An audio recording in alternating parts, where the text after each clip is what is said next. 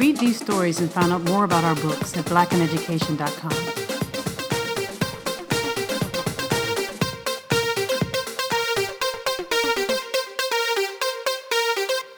In May of 1902, a peace treaty was signed between Boer forces, who were traditionally of Dutch background, and British forces, putting an end to a set of wars that had taken place between the two sides. After a few years, the former Boer republics then joined with the British territories, and in May of 1910, they formed the Union of South Africa. Now, this was an all-white government, a white-run government, and just 2 years later, in 1912, the African National Congress formed and was created to respond to this situation. And ironically, just 6 years later, in 1918, Nelson Mandela was also born. Now, almost immediately, the government began to put into law its suppression of black South Africans. It passed the Natives Land Act, which essentially set aside about 13% of South Africa's land for the native population. It prohibited blacks from buying or renting or even using land outside of areas that were designated for them and set aside for them. It also enacted a series of pass laws, which held that blacks had no real reason to be in municipal areas unless they were there for employment reasons, and thus required them to have passes in order to be able to control their movement and to find out where they were going. Now, these laws and so many others were already in place before apartheid became the official form of government in South Africa. And I think it's very important to understand and to study the types of laws and the kinds of laws that were put into place to really understand how the suppression took place. In 1948, the National Party, which were traditionally represented by the Boers who were negatively impacted during the Boer Wars, won the national election. Now, they brought into existence an even more crushing form of government, and apartheid was born. Now, apartheid literally means apartness, and it was the basis for how the races would be further separated under the government in South Africa. There would be a series of laws that they would pass to support their efforts. The Suppression of Communism Act was passed in 1950, and what this did was it essentially gave the government the power to arrest or to harass anyone who was seeking to bring about social and political change in South Africa. What the law did was it defined communism as a doctrine or scheme that was aimed to bring about political change through some unlawful act. So essentially, any doctrine or any scheme that was looked upon to try to bring about political and social change in a way that was not what the government thought was appropriate could then therefore be labeled as communistic, and the people who were supported it were therefore communists. And they fell on the lease of law, and they were then able to be harassed or arrested or detained or refrain from going to meetings and things of that nature. So this Suppression of Communism Act set up a way to identify people who might be working against the government for political change. The Population Registration Act required all residents of South Africa to be classified as either colored, which meant they were mixed race background or Asian, as Bantu or Native, or as white. A national registry was set up and everyone was issued identity cards to identify them based on how they were classified. In another act, the Prohibition of Mixed Marriages Act, it made it illegal for blacks and whites to marry. And the Immorality Act of 1950 forbade intercourse between whites and non-whites. Now, one of the most damaging acts, if you ask me, was the Bantu Education Act of 1953. This act put firmly in the hands of the government the education of blacks in South Africa. It essentially forced religious-run schools that were operating at the time to turn over their students to the government, so the government would now be in charge in teaching and educating essentially black South Africans. One of the authors of this act, the Minister of Native Affairs, said that blacks should be educated for their opportunities in life, which at the end of the day were not very many opportunities in apartheid South Africa.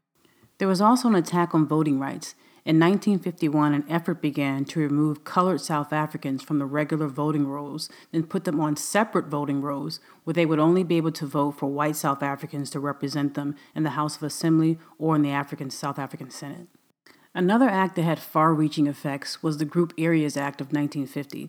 Now, this built upon earlier laws, and what it essentially did is it set aside separate areas of the country for blacks and whites.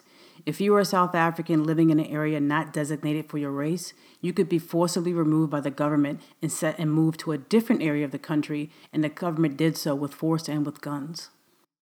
Sophiatown was a lively area in Johannesburg. It was one of the few areas where blacks were allowed to own land. It was home to doctors and lawyers and artists and so forth. Now, outsiders saw it as a place of violence and of gangs, but Sophiatown held a special significance to many black South Africans. It was the only place, it housed the only pool that black children in Johannesburg could play in, and it was a place teeming with culture and music. So in the early 1950s, when residents of Sophiatown started getting eviction notices under the Group Areas Act, there was bound to be a groundswell of resistance. Sophiatown had newly been designated as a white area, and the people there were being notified that they were going to be forcibly removed and relocated to an area called the Meadowlands in Soweto. Nelson Mandela and members of the African National Congress were very active in Johannesburg. They were working to oppose this removal campaign, and they found very willing participants in the residents of Sophiatown. Meetings were held indoors and outdoors, always with the presence of armed troops there. And cries began to ring out from the crowd, over our dead bodies, we will not be removed. There were some 50,000 people in Sophiatown, and they were, of course, told that they were going to be moved to an area that was better for them, with better living conditions. This, by the way, was the message the government always sent, the tagline. This was going to be better for the people, better for the native people, better for education, better living conditions. This was always the message the government sent with the laws that it passed. So February 9th, 1955 was the date that the government set for removals to begin in Sophiatown.